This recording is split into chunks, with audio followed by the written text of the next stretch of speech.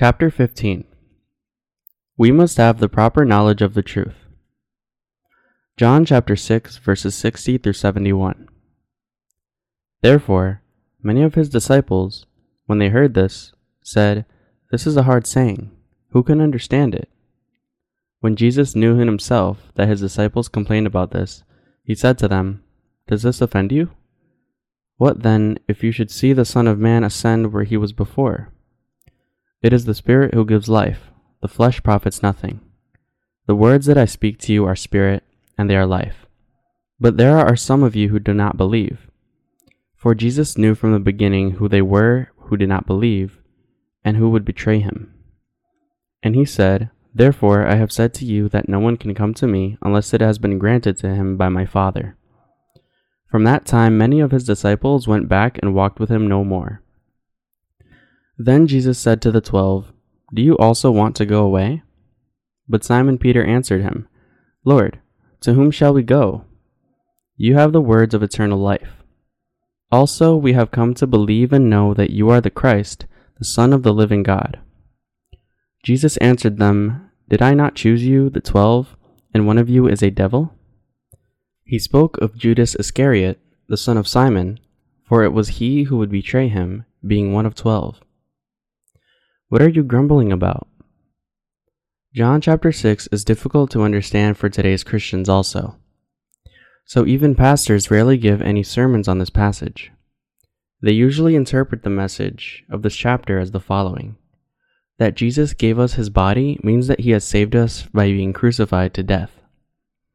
However, they make reference only to the blood of Jesus, not his flesh. The flesh of Jesus refers to the fact that Jesus took upon our sins once and for all by being baptized and suffered on the cross, and so unless one knows the gospel of the water and the Spirit, he cannot understand this passage. That is why today's Christians who have not been born again simply cannot understand the passage from John chapter 6, and as a result, their hearts end up leaving Jesus to pursue the things of the world. In other words, if people do not know the gospel of the water and the Spirit, then while they may at first come to believe in Jesus as their Savior, they will eventually leave him. At the time when Jesus spoke this passage, there were over 5,000 people who had witnessed his miracles and were following him. But when Jesus told them to eat his flesh and drink his blood, they all left him, as they couldn't understand him. Even worse, many of the very disciples who identified themselves as Jesus' followers also left him, saying, "This is a hard saying. Who can understand it?" For Christians in this age also, that Jesus told them to eat his flesh and drink his blood is a very difficult truth. However, because the gospel of the water and the Spirit is the definitive truth, if you know this gospel and believe in it, then it's very easy for you to have the flesh and blood of Jesus spiritually, and if you believe in this word with your heart, then you will receive everlasting life. Jesus himself knew that his disciples were complaining about what he said, and so he told them, "Does this offend you? What then if you should see the Son of Man ascend where he was before?" Put differently, our Lord was saying, "Does this confuse you? You seek to follow me, but do you now find yourselves unable to follow me and want to leave me, all because of what I said?" Then the Lord spoke even more clearly that he himself was the bread that came down from heaven, saying to them, "I am the bread that came down from heaven. But what will you do when you see me ascending back to heaven? Will you then believe in me? I have explained myself to you that I have come from heaven. Should you see me ascending to heaven again, will you then stop complaining and believe in me? The Lord is the bread that came down from heaven. He has fed us with this bread of life, and having ascended back to heaven, he is now sitting at the right hand of the throne of God the Father, and he will return to this earth again to take us away."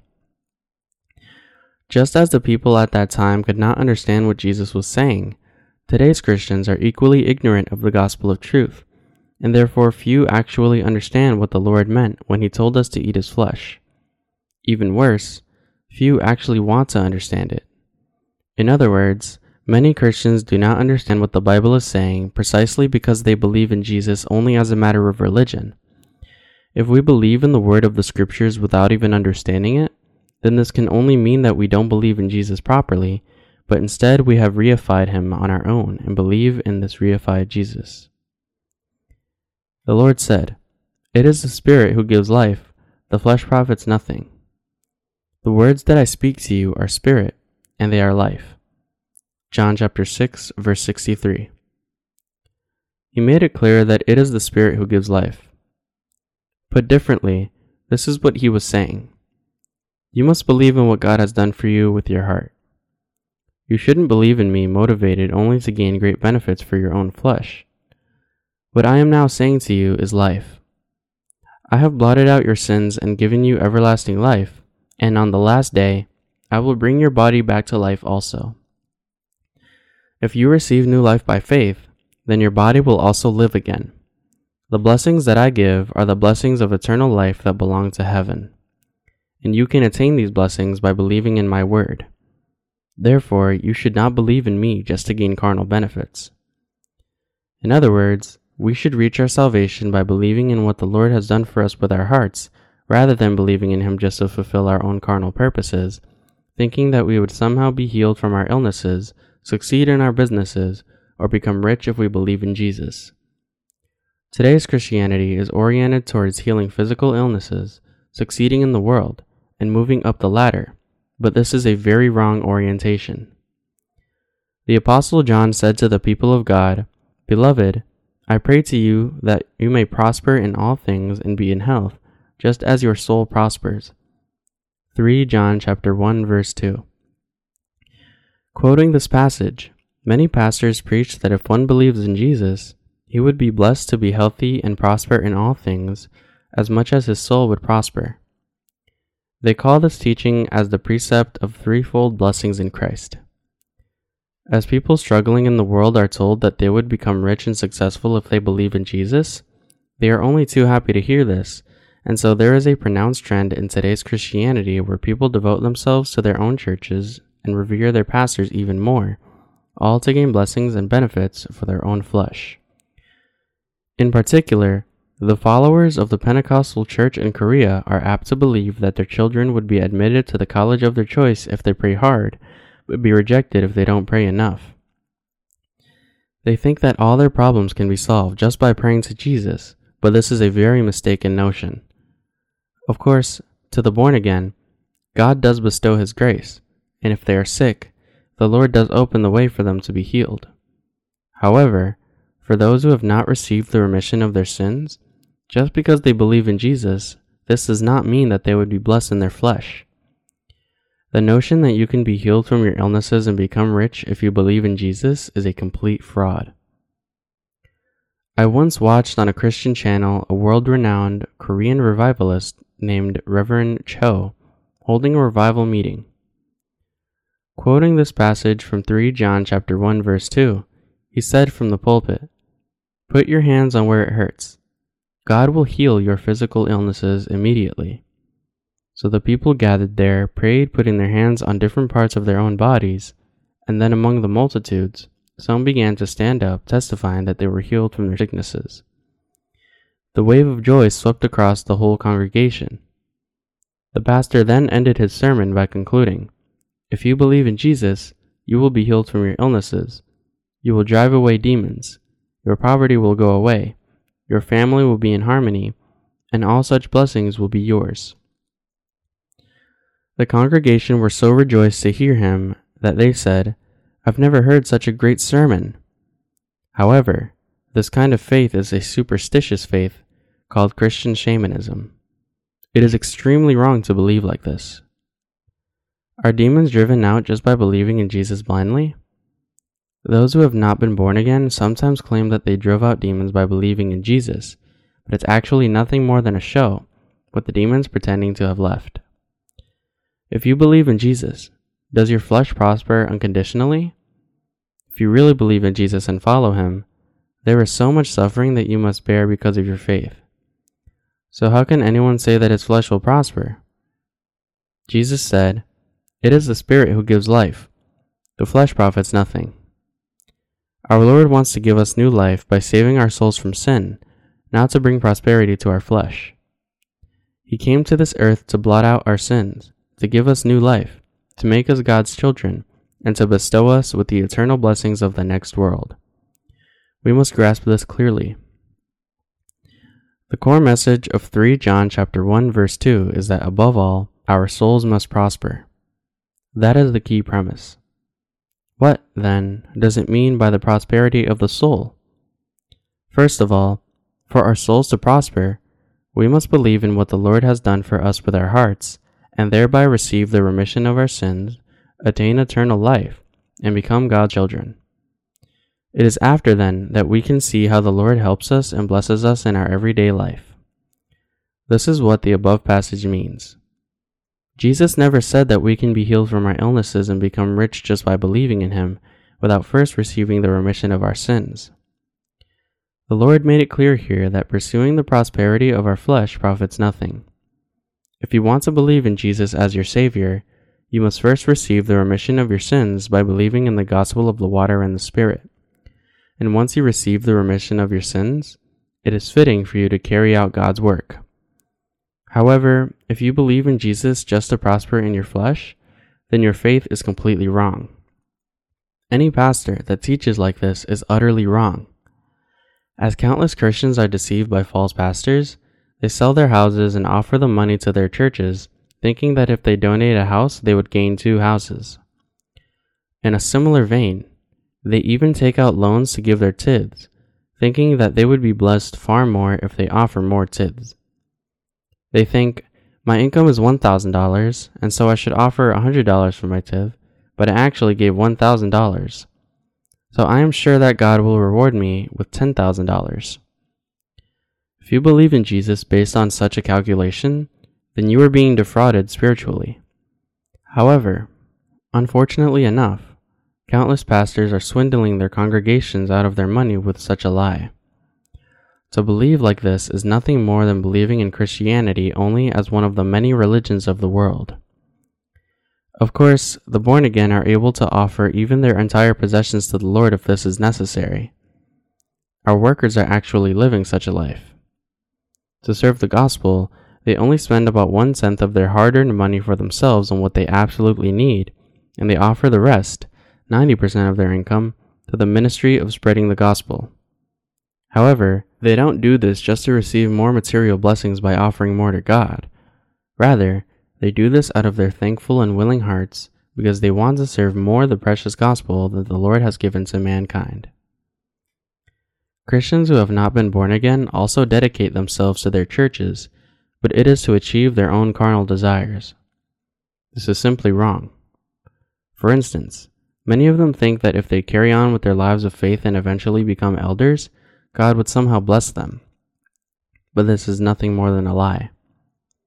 Yet because they think that God would bless them and make them rich if they become elders, they try everything in their means to be appointed as elders, devoting themselves to their churches and being slavishly loyal to their pastors. They do this precisely because they have been deceived by the false teachings of their pastors. So, when you visit a prison, you will be surprised to see that quite a few inmates had actually been elders or pastors in worldly churches. What is the explanation for this? As they tried to serve their churches beyond their means, they couldn't help but resort to swindling. The pastors who have not really been born again exalt those who are powerful and rich in this world onto elevated positions in their churches. When such people attend their churches, they appoint them to eldership in a short time. In doing so, they deceive the rest of the congregation into thinking, that man's business is prospering so much now that he has become an elder. I should become an elder as well. However, you should also remember the fact that there are many Christians who, ensnared by such a trap of deception, end up going broke or even imprisoned, despite becoming elders. Our Lord said, "The flesh profits nothing." This word is the truth. The flesh is indeed profitless. If God brings prosperity to some aspects of your life after you are born again, it's all because this is related to the Lord's spiritual work. Do you think that even if you pray according to your own carnal desires for something that has nothing to do with the Lord's work, He would still answer such prayers? No, that is not the case. All those who believe so and preach so are completely foolish. The Lord is the bread that came down from heaven. He is the only Son of God the Father. He is God himself who created the world in the beginning, so he knows everything. Would our Lord not have known that Judas would betray him? Of course he knew this. As John chapter 6 verse 64 says, "There are some of you who do not believe."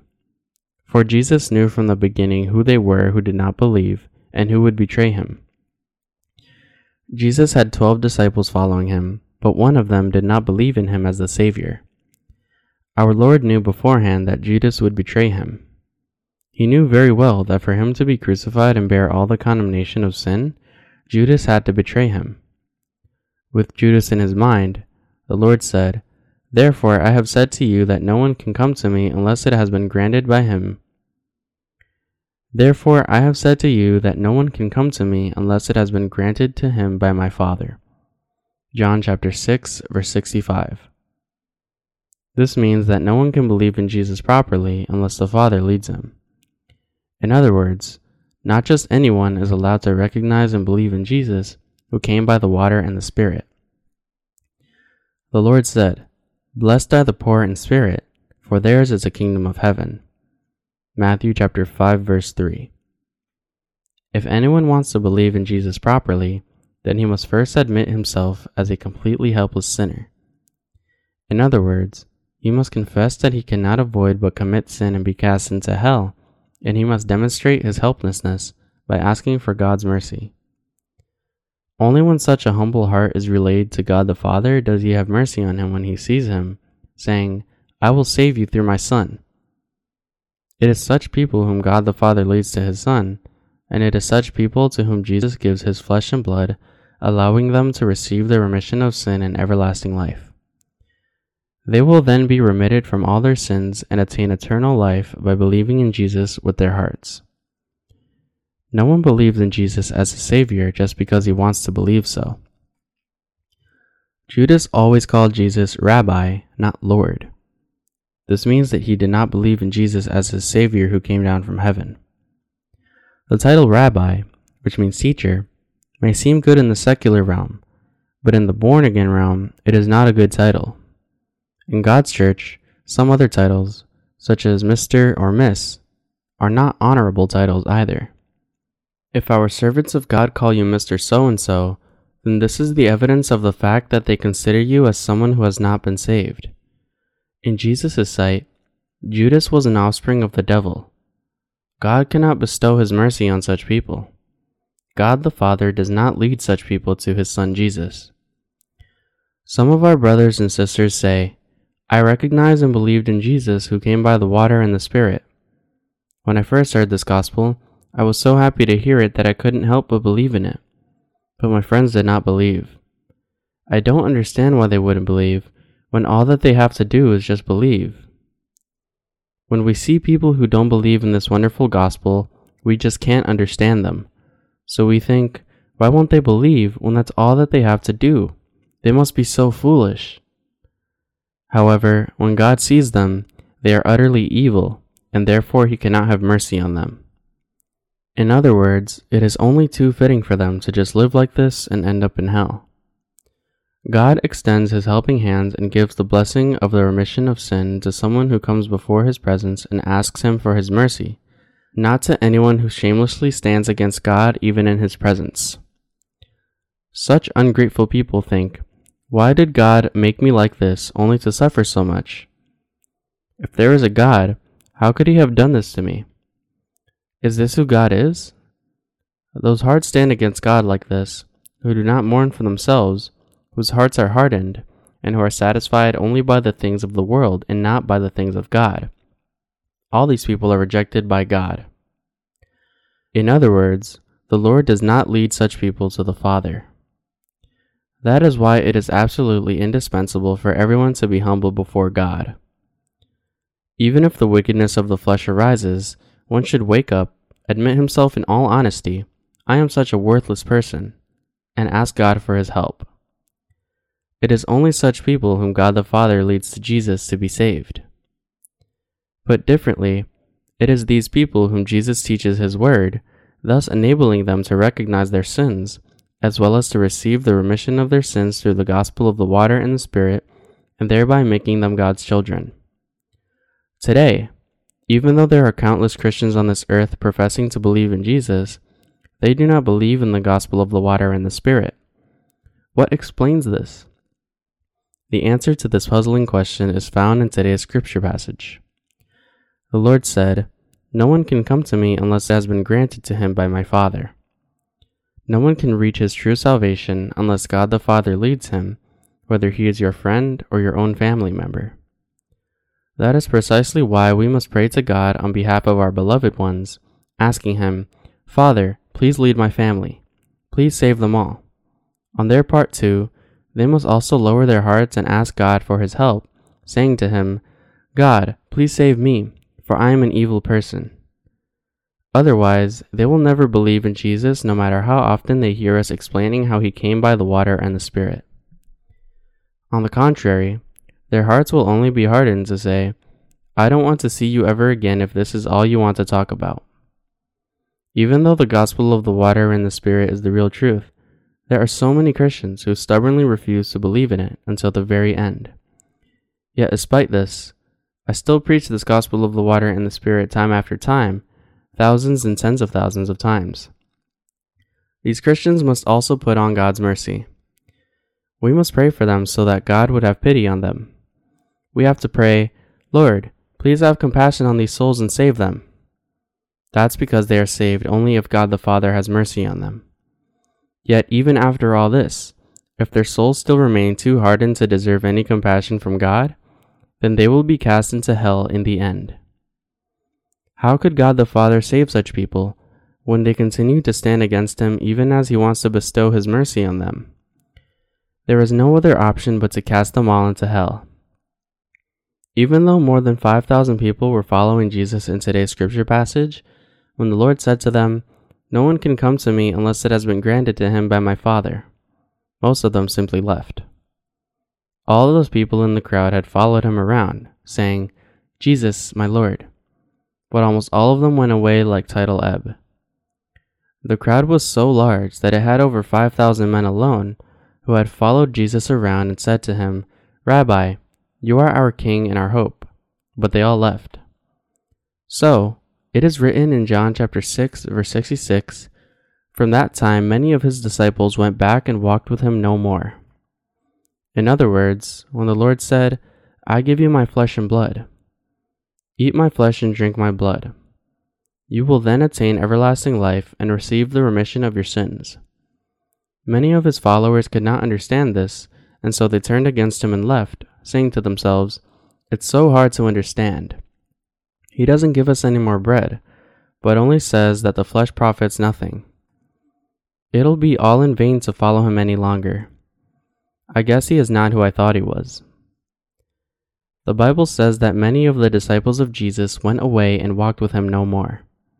The Lord then asked 12 disciples, "Do you also want to go away?" Of more than 5,000 people, it appears that all of them had left except for the 12 disciples of Jesus. So the Lord asked them, "Do you also want to leave me?" Then Simon Peter answered him, "Lord, to whom shall we go? You have the words of eternal life. Also, we have come to believe and know that you are the Christ, the Son of the living God." John chapter 6, verses 68 through 69. It is written in the Bible, "For God so loved the world that he gave his only begotten Son, that whoever believes in him should not perish but have everlasting life." John chapter 3, verse 16. God the Father sent his Son to this world, and this Son, coming incarnated in the flesh, took upon all our sins by being baptized, was crucified to death, arose from the dead, and has thereby become our Savior. If God says that this is how he has saved us from our sins, then we should grasp it and believe in it with a yes. How can anyone know the truth unless he believes in God? If we don't realize from the Bible that God has spoken like this, if we don't believe in it even when we realize it, then how would we be able to know that Jesus is God himself and our Savior? Peter answered Jesus by saying, "Lord, to whom shall we go? You have the words of eternal life. Also, we have come to believe and know that you are the Christ, the Son of the living God." Jesus' disciples knew and believed that he was God himself, and they understood what he said. However, Those who did not understand the word of the Lord all left him. The word of our Lord is the word of eternal life. Because the word of truth that saves us is with the Lord, we can never depart from Jesus. Therefore, no matter what persecutions and temptations might come on our way, we can never forsake our faith in the Lord, nor ever leave his church. Given the fact that the word of everlasting life resides in God's church, where would we go by turning away from it? Would you believe in God's church to pursue money? If you leave the church, it's only because you don't believe in the word. If you really believe in the word, you can never bring yourself to leave.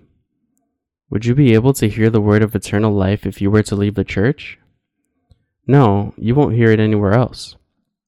Would you be able to worship properly at this hour then? Do you think, well, I'll just establish my own church. I don't see why I shouldn't be able to worship. Not just anyone can establish a church and minister. God said, "Unless the Lord builds the house, they labor in vain who build it. Unless the Lord who guards the city, the watchman stays awake in vain." Psalm chapter 127, chapter 1. Psalm chapter 127, verse 1. You can plant a church and minister only if God is with you, works on you, and gives you his word in faith. It is not the case that anyone can minister at a church just with his own determination. While anyone can preach the gospel, not anyone can establish a church and lead other souls. When the Lord said, "Do you also want me to go away?" Peter had the following answer: "When you have the word of eternal life, where will we go, and where will we look for the word of everlasting life?" While the other disciples remained quiet, Peter answered like this. Peter was the first among the disciples, a true pioneer of faith. What the Lord said is the truth. Today, people keep translating the Bible into new versions. There is a load of money to be made with every new Bible publication, and so targeting this, they continue to translate the Bible into new versions. But could they really come up with a better translation of the Bible than what we have now, even if they were to live for 5,000 years to research and translate the scriptures all that time? There is a saying in Korea that an ignorant man is a brave man. Like such a fool, these people plow ahead recklessly to translate the Bible all on their own without even knowing the gospel of the truth that would enable them to be born again. That would enable them to be really born again, but once they are finished, their translation is actually full of mistakes. Even if one considers himself to be a man of great learning with impeccable writing skills, once he tries to express his convictions in writing, he will likely hit a dead end after writing only a few pages. Perhaps that's why we respect novelists. We respect them because while their stories are fictional, it's never so easy to observe our physical surroundings and human relationships to such a penetrating depth, reconstruct them all, and put them together into a book. However, human ability is nothing in the realm of the Spirit of God, so we must humble our hearts before God and listen carefully to what he is saying through his word. The word of eternal life is with the Lord. That is why we listen to his word and why we believe in it upon realization. Our Lord is the bread that came down from heaven, and he is the one who, having ascended to heaven, will return to this earth one day. The day when the Lord returns is the day when the history of this planet Earth will end. When war and famine break out everywhere, you should realize that this very day has come near. When the Lord returns to this earth, he will raise our bodies back to life again. This is the word of truth. Jesus himself said, "For assuredly I say to you, till heaven and earth pass away, one jot or one tittle will by no means pass from the law till all is fulfilled." Matthew chapter 5, verse 18. The salvation that our Lord has brought to you and me through the gospel of the water and the Spirit is forever effective.